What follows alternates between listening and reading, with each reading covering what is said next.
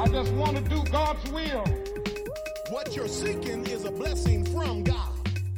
You must expect a miracle. You have the power of choice. Believe on the Lord Jesus Christ. Welcome to Life Today. Live, Randy Robinson here, and we're gonna get brainwashed. It's a good thing if you do it the right way.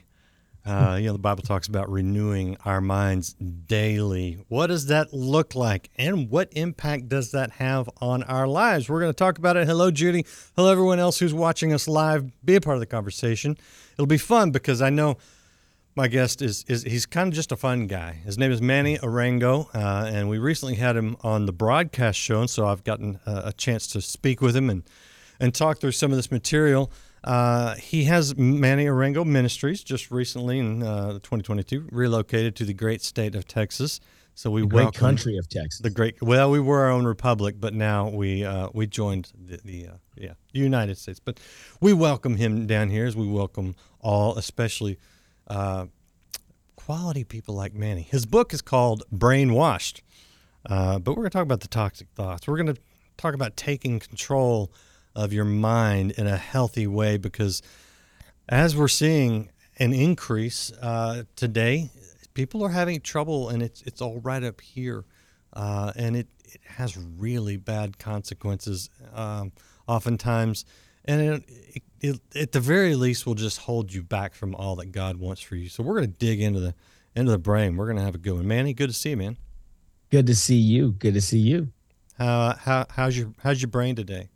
My brain is good today. My brain's good today, especially because I gave it a day off yesterday. So, okay, you know what? That's a biblical thing, rest. And I think that part of the rest is not just for the arms and legs. It's for the mind. Oh, it is totally for the mind. Fatigue sometimes can lead us to, let me just be frank, can lead to sin, like fatigue can lead to you not being able to make decisions as sharply as you would have made. And I don't know if you've ever seen this, but there are times where people will doctors or, people who kind of really know what's going on up here medically will compare, the effect of alcohol and the effect of fatigue on our decision-making skills. And the Bible says Samson got into all types of trouble. It's because he didn't know how to grieve properly. He didn't know how to rest. And so we may just assume, it's a lust issue, but at least for one biblical character named Samson, seemed to be more than just a lust issue. That seemed to be the fruit issue. But at the root of the issue, he rested with Delilah when he shouldn't have, and he didn't know how to grieve over the loss of his first wife, and that led to a whole bunch of, nasty, crazy, consequences. So. Rest. Yeah. It is important. It is important. Yeah. You want to hear a really lame, terrible joke now that you bring up? Of course I do. Of course I do. The first stand-up comedian in the Bible was. It was Samson because he brought the house down. Sorry. I apologize on the air for that indiscretion. I must be tired and lapsing in judgment, and my brain's not functioning properly because... But some of you guys are going to repeat that joke. You're going to be telling that at Christmas. It's a good one. It's fine. It says it's good as long as you preface it by saying, "Hey, I've got a really corny Bible joke for you." Okay, but back on topic. How come? I mean, typically, they tell you if you're going to write a book, write what you know. We write from our experience, especially in these types of books. What got you to the point where you're like, man, my mind's getting away from me. I gotta do something here. Absolutely. Yeah. So I grew up what I would call a pretty toxic environment. The book is about taking toxic thoughts captive. And my biological father, took me to a crack house for the first time when I was 5 years old. My dad was incarcerated for 18 years. My mom was pregnant, had my older sister when she was 13. Two of my aunts are prostitutes. Most of my uncles are either incarcerated or drug addicted or alcoholics. And so I grew up in a toxic environment, and that toxic environment created victim mentality, poverty mentality, created all kinds of negative mental strongholds. By the time I was 25, I'd given my life to Jesus. I was a Christian. I'd been a Christian for a while. But man, I was depressed. I was anxious. I was suicidal. I was addicted to pornography. I was, my mind just was a war zone, and I'd given my spirit to the lordship of Jesus. But man, the mind takes time, right? We're saved in a moment, it happens instantly, but the process of sanctification really led me to needing to seek out some mental health, professionals. And so I remember getting into therapy for the very first time. I didn't even want to be there, but, I could hear my father's, my dad who had kind of raised me in a toxic way. I could hear him in my head saying, strong men don't need to talk to anybody about their problems. This is a sign of weakness. And it's funny how the same people who kind of got you sick can keep you sick, and I remember just waiting in the waiting room, and right when I was about to leave, man, this therapist, walks out and says, "Hey, it's time for us to talk. Let's come into my office." And it was the first day of a journey for me that changed me and marked me as a Christian therapist, hardcore believer. And he helped me to just navigate my mind. And I mean, I forgave my father, overcame victim mentality, overcame poverty mentality. I started thinking different. I started thinking about what I was even thinking about. A lot of times we're just thinking and we're not questioning what we're thinking about. We're not challenging what we're thinking about. And oh my gosh, over the next 9 months, I mean, this therapist gave me the tools that I needed to really manage this thing called my mind, right? So think about it, in order to operate a vehicle, we need a driver's license. In order to operate, we wouldn't go to a barber unless they had a license. We wouldn't, there's equipment in here, mics and cameras and stuff, but there's someone on my team that knows how to operate this stuff, but the most important machinery we got is right up here. And a lot of us don't really know how to operate it. It's not like it's intuitive. We actually have to be taught how to operate it. And I remember, I was a Christian, but man, I was really bad at operating this machinery up here. And so life is about stewardship. We're owners of nothing, stewards of everything. And so I'm a steward of every breath I breathe. I'm a steward of my physical body. I'm a steward of money, resources, but I'm a steward of my mind. And I have to steward this thing. And it could bring, blessings. It can bring creativity. It can be a source of imagination that sets other people free. I can get sermons out of this and songs out of this. And, there's all types of awesome stuff that this mind can produce, which is why the enemy wants to hijack it. He wants to hijack it because it's so valuable. It is what sets us apart. And so I began to go on this journey. And then pastorally, I was in pastoral ministry for about 10 years. And I began to realize everyone I talked to had some kind of negative thought pattern, whether it's unforgiveness, right, which is a thought pattern, whether it's memories that were traumatic that, you keep getting triggered by, or memories that were pleasurable. And so now you keep going back to sin. So your memories is a part of your mind, whether it's anxiety, an inability to sleep, everyone I began to talk to, it's almost like I began to realize, oh my goodness, you are a Christian, but you don't have the mind of Christ. You still have the mind of Adam, and you haven't. That we've got to create some kind of resource to help you to renew your mind and not just feel guilty because you're not renewing your mind, right? Sometimes we hear teachings in church about renewing your mind, and everyone's like, "Yeah, sign me up for that." But then it gets into, well, how do we actually do that? What are the practical steps? Yep. And so I wrote a book to really give people practical handles for how to do that.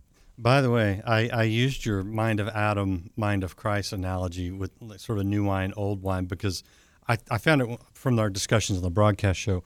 Yeah. Really poignant how, as Christians, we expect people who are not Christians to understand what we're talking about. And a lot of times we are putting Christ ideas into the mind of Adam, and it it's a mess.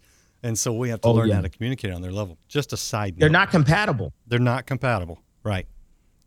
And What you're talking about is more in dealing with yourself, and again, renewing, getting rid of the old thought patterns. Literally, we know scientifically now. It's funny. So I love how God is so far ahead of science, and He tells us things, and then we find out later, oh, that's scientifically proven. And it's like, it was true before you ever figured that out, and it was in God's word. But yeah, that idea of in scientific terms, recreating neural pathways so that our thought, literally our brain takes a different way to get to something. Yeah. You ran across some things, obviously the forgiveness, addictions, victim mentality is an important one, and how you overcame these. Go back a little bit, and from that moment you first sat down with the Christian therapist until where you're at now, which I think you would admit is not a 100%, but still a journey, a daily For thing. sure. Mm-hmm. And it's good. It's good to acknowledge that, because that's where we're all at. What were some of the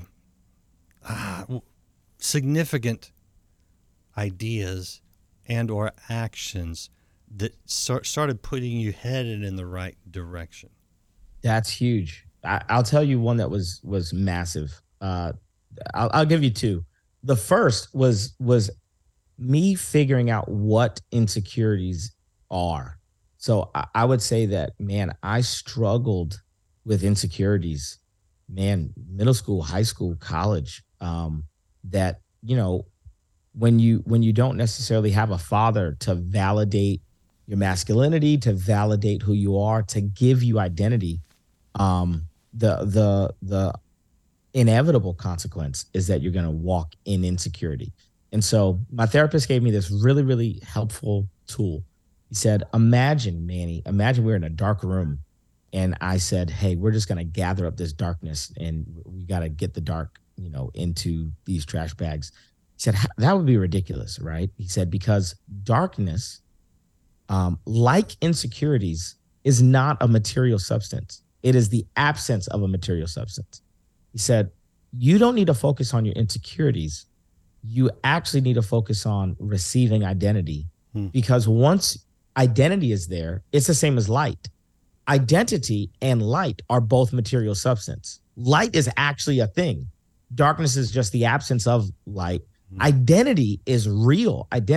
When God says, this is my son in whom I'm well pleased, it's a moment of identity. It's when we begin to acknowledge, man, I'm made in the image of God. I'm the righteousness of God, and I'm a son of God. I'm a daughter of God. These are moments of identity, and those moments are the things that make insecurities disappear. So, it's kind of like I've heard this said a lot in church. It's factually true, but it's really good for this. It's like, when people who work for, a national bank or the Fed, are trying to figure out how to teach others to spot counterfeit money.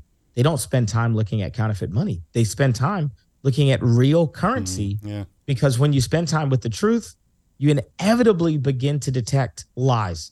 And so I had put all this energy into, man, praying against my insecurities and rebuking insecurities and not focusing on insecurities. And my therapist literally just go, okay, great. You got great intentions, but tell me who you are. Who is Manny? I remember going, I don't know.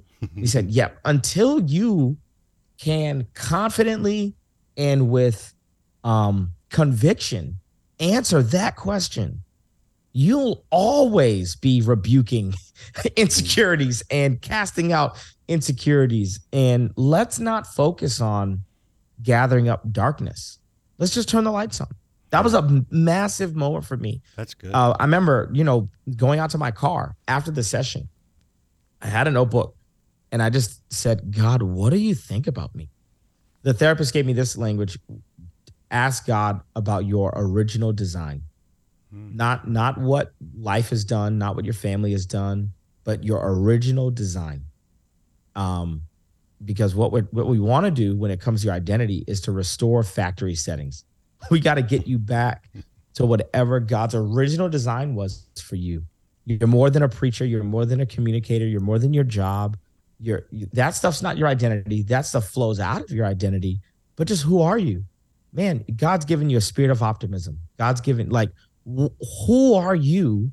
You'll never know how to market yourself or create wealth for yourself, or you'll never. And then what happens is we take good things, like, let's say, our purpose. And if we don't have our identity, our purpose then becomes our identity. Yeah. So your purpose is great. Your purpose is a good thing. But now my purpose is good as long as it's my purpose. My purpose is bad when it becomes my identity. And so figuring out that was a game changer with my therapist. The second one was just gratitude, like practicing gratitude. Can I interrupt you? Because I want to spend more time on that point, and it's an important one. But there's something I want to tell you. Last weekend, my wife was watching television in the main room, not where I usually watch television. And I'm like, the subwoofer's not on. She's like, the what's not what?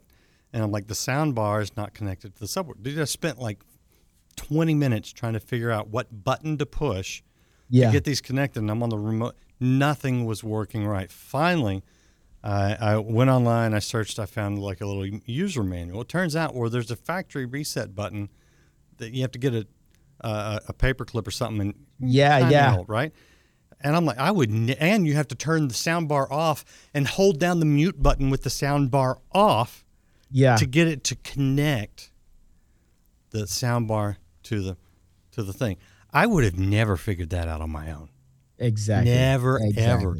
And when you talk about having to do a factory reset and say, God, who am I? And connect to God again, so many of us, we don't want to read the instruction book on that. No. So I actually talk about this in chapter 1 of Brainwashed.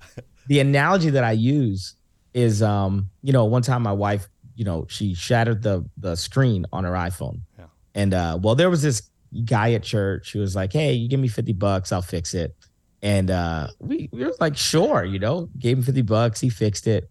Well, then it came time, to turn in my wife's phone to get a new phone. And of course, Apple goes, someone's tampered with this device. And I'm like, tampered? That's not the word I'd use. And I'm like, I don't think anyone's tampered with it.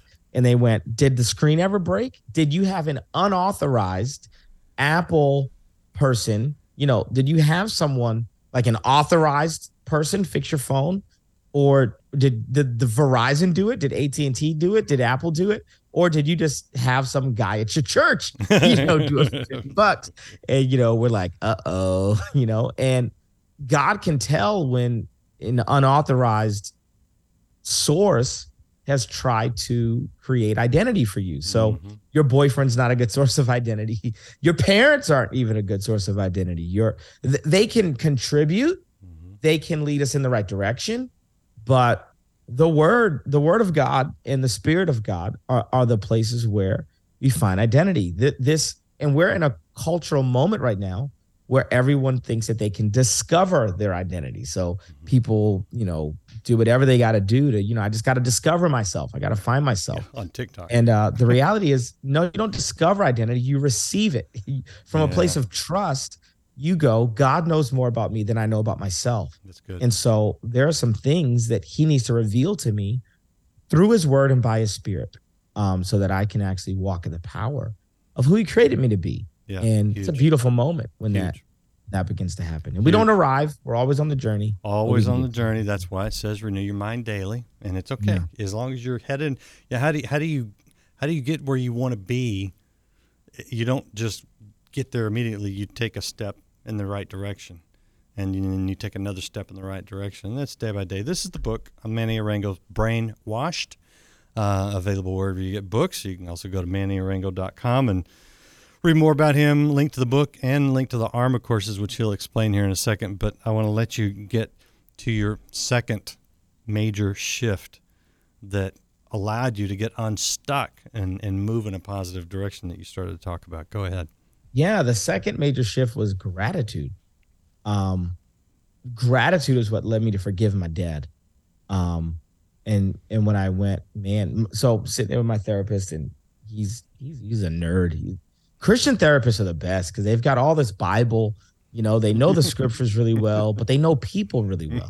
And it's funny, I'd been a pastor for a long time, and I'm like, you're pastoring me, you're using all the tricks that I use. You're using them on me, it's a great thing. And he said, in the first century, I've stolen this from my therapist. I've preached it.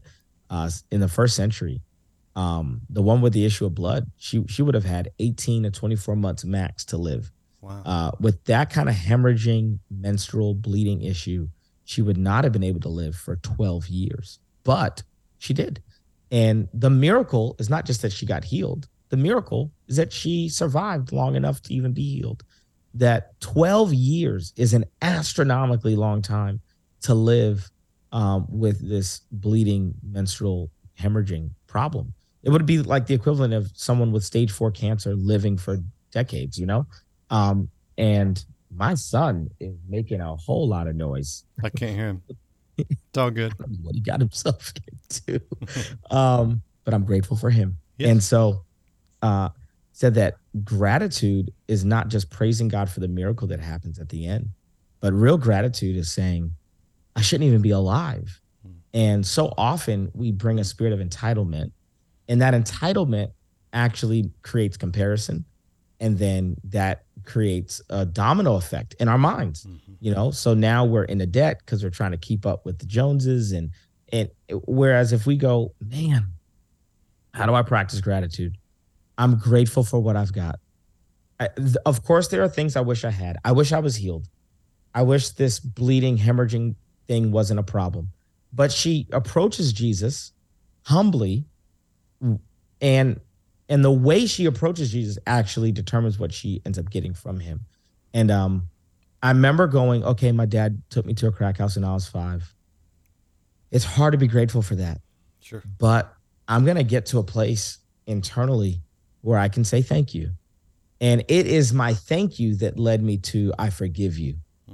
It was my thank you that led me to God made no mistakes.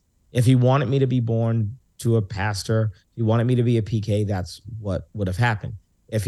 God chose, and I'm not just thankful that my dad did, wacky stuff. I'm grateful that God saw fit. Are you actually thankful for that, or are you thankful for other things? In other words, you're not thankful for the sin. No. I'm grateful that even in spite of the foolish things that my dad did, that God, who didn't orchestrate it to happen, but God still used it and taught me valuable lessons. Like, I remember one time my dad, forgot to pick me up from school. I was in first grade. And to this day, I don't remember that as a moment where I was abandoned. I remember hearing the voice of the Lord that day. And I hadn't given my life to Jesus yet, but I remember distinctly hearing the Lord tell me that it was okay, that he was with me, and it's like Joseph. Joseph is not grateful that his brothers have sold him into slavery. Right. He can just admit, what you intended for evil, God used it for good. And I think if I can land the plane here, I'll say what we see Joseph do is he reframes the narrative so that he is not a victim, and so that his brothers are not villains. He reframes the narrative. And a lot of times we can't change the facts of what have happened. However, we can reframe the narrative of what happened. And it is the story you tell yourself that is going to circle back and bring you to the point of identity. The stories we tell ourselves are always rooted in who we believe we are. And so people tell stories, family stories, national stories, right? Whether it's the story of Thanksgiving is an American story. It helps to give us meaning, no matter if we're African-American or Hispanic or white or Latino. It's like these are stories that unite us. And the stories we tell ourselves are always rooted in identity. And so Joseph just refuses to recite a story that is going to make him the victim and his brothers the villain. Oh, yeah. And so reframing your story is probably the third thing that I really got from my therapist that was insane. He was like, we're not changing the facts. We're just reframing the narrative. Yeah. Like, so I would say, identity is more powerful than insecurity. So yeah, it's good. Putting your eggs in the basket of identity instead of focusing on insecurity. And then second, gratitude. Man, I can trust that God has ordered my steps and I can be grateful even for the negative stuff. And then third, I'm going to reframe the narrative. I'm in control of the story that I tell. And I'm not going to be a victim. That I wish everyone just would get that. And I mean, a lot of people do, but so many of the issues that we have, I'm thinking of, even people in my close circles. It's like, if you would just hit those three things over and over: identity, gratefulness, reframe the narrative. It just, because we react instead of acting. And what you're talking about is taking control in a healthy way and determining how you're going to view things, how the outcome's going to go. Yeah. And it's critical. And we have the power to. Did you ever struggle with the idea of, that sounds great, counselor, but I don't have the power to do that? Definitely. Absolutely. I was, seeing that therapist every week for about 9 months. Okay.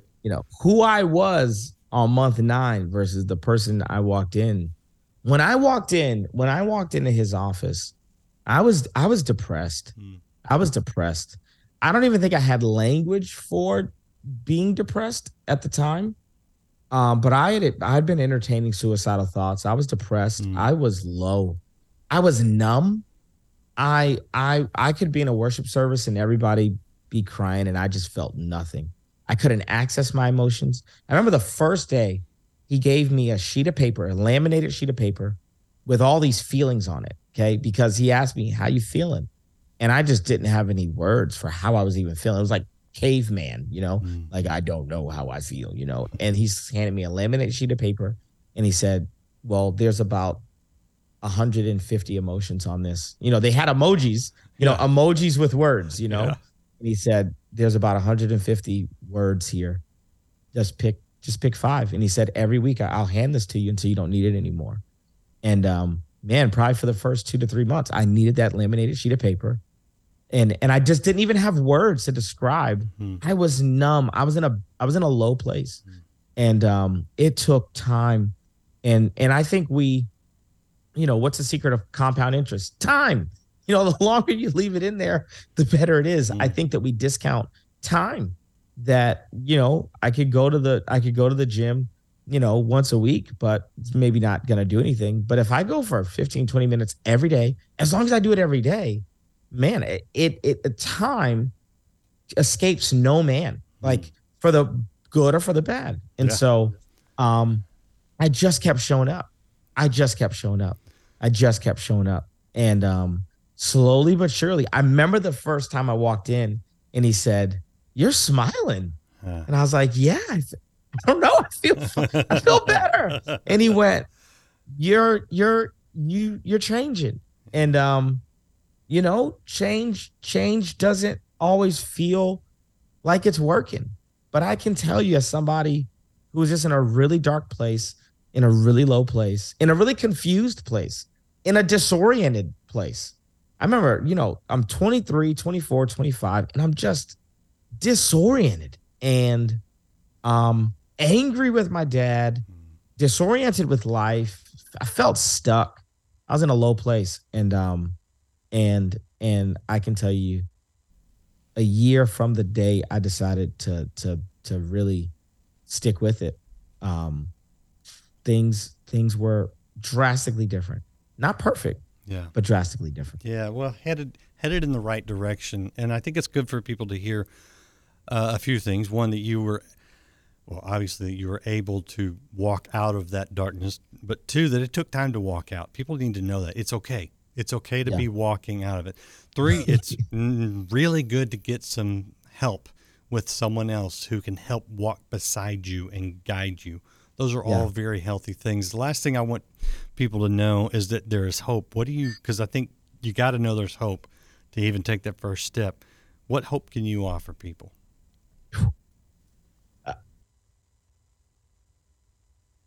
That when God knit you together in your mother's womb, he had a plan and a purpose, and that you're not an accident. Not only are you not an accident, but whatever it is that's going on right now in your life, God's not surprised. He's not been caught off guard. And it's the message of Christmas, right? We're right on the cusp of Christmas. And the message of Christmas is God is Emmanuel. He's the God who is with you. With us.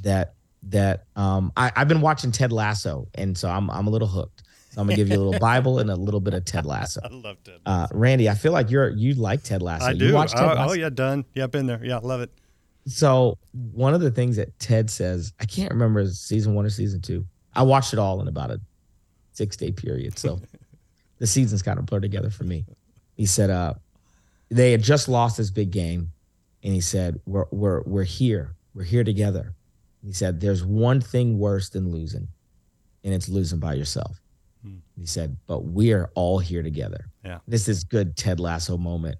But really, Ted's echoing scripture. Yeah. I mean, God is like, I'm an ever present help in the time of trouble. Yeah. That for the believer, there's something worse than being in a dark place or being in a negative place. It's being in a negative place by yourself. Isolated. And the message of Christmas is that, man, that first Christmas was rough for Mary and Joseph. Not ideal. But he's Emmanuel. He's the God that is with them. He's the God that is with us. He's the God incarnate. And I think that gives hope. Yeah. So you got to keep walking. That gives hope to all of us wherever we're at, because we're all dealing with something, maybe obviously not as extreme as where you came from, most cases, but it's just life, and that's it. And we need that hope, and we need to hear it. And I appreciate you offering it today. You want to check out Manny's website, mannyarango.com. It looks just like that. That's how you spell it, MANNYARANGO, if you're listening on the podcast.com. And also the book, wherever you get books. It's simply called Brain Washed, and it's a good kind of washing. It's the cleaning, the scrubbing, and getting the cobwebs out, and making it all shiny and new again. And then you do have hope when you do that scrubbing. Manny, thank you. Is there anything I missed before I let you go? Oh, hang on. No, that is amazing. ArmaCourses.com, which you can link to the Arma courses on his website. Also, just as an aside, if you're in the Dallas area, at Social Dallas, Robert Madu's church, Manny is. That pastor. Is the church that I'm currently serving at. I'm a teaching pastor at Social Dallas, and super excited to be on the team. And I create theological content, Bible content, at ArmaCourses.com. And there's a brainwashed e-course on ArmaCourses.com. Nice. And you get the audio book, the physical book, you get an e-course. We'd love to have you a part of the Arma community, and grab the book. I think it'll bless you. Yep. And if you know somebody that's like, I think, because like I like my kids, I know you're older than my kids, but they'd probably listen to you better than they listen to me. So I'm like, go check out this, right? So, yeah. If you know somebody that would benefit, definitely let them know. ArmaCourses.com. You can also link to that from MannyArango.com. You'll see it at the top of the website there, man. Sure appreciate you again doing this double conversation, because different audience than typically the broadcast, and a little looser format. We can have a little more fun. So appreciate you. I love it. Thanks for having me. Absolutely. Appreciate you guys out there watching, listening, wherever you're at. If you haven't subscribed, followed, or liked, please do that, and utilize that share button and come back. More great interviews right here on Life Today Live. We'll see you again next time. Some people get enthusiasm. They imagine it's the Holy Spirit. They want to live the way they want to live and have the Holy Spirit as a bit of something extra. The Holy Spirit must be Lord.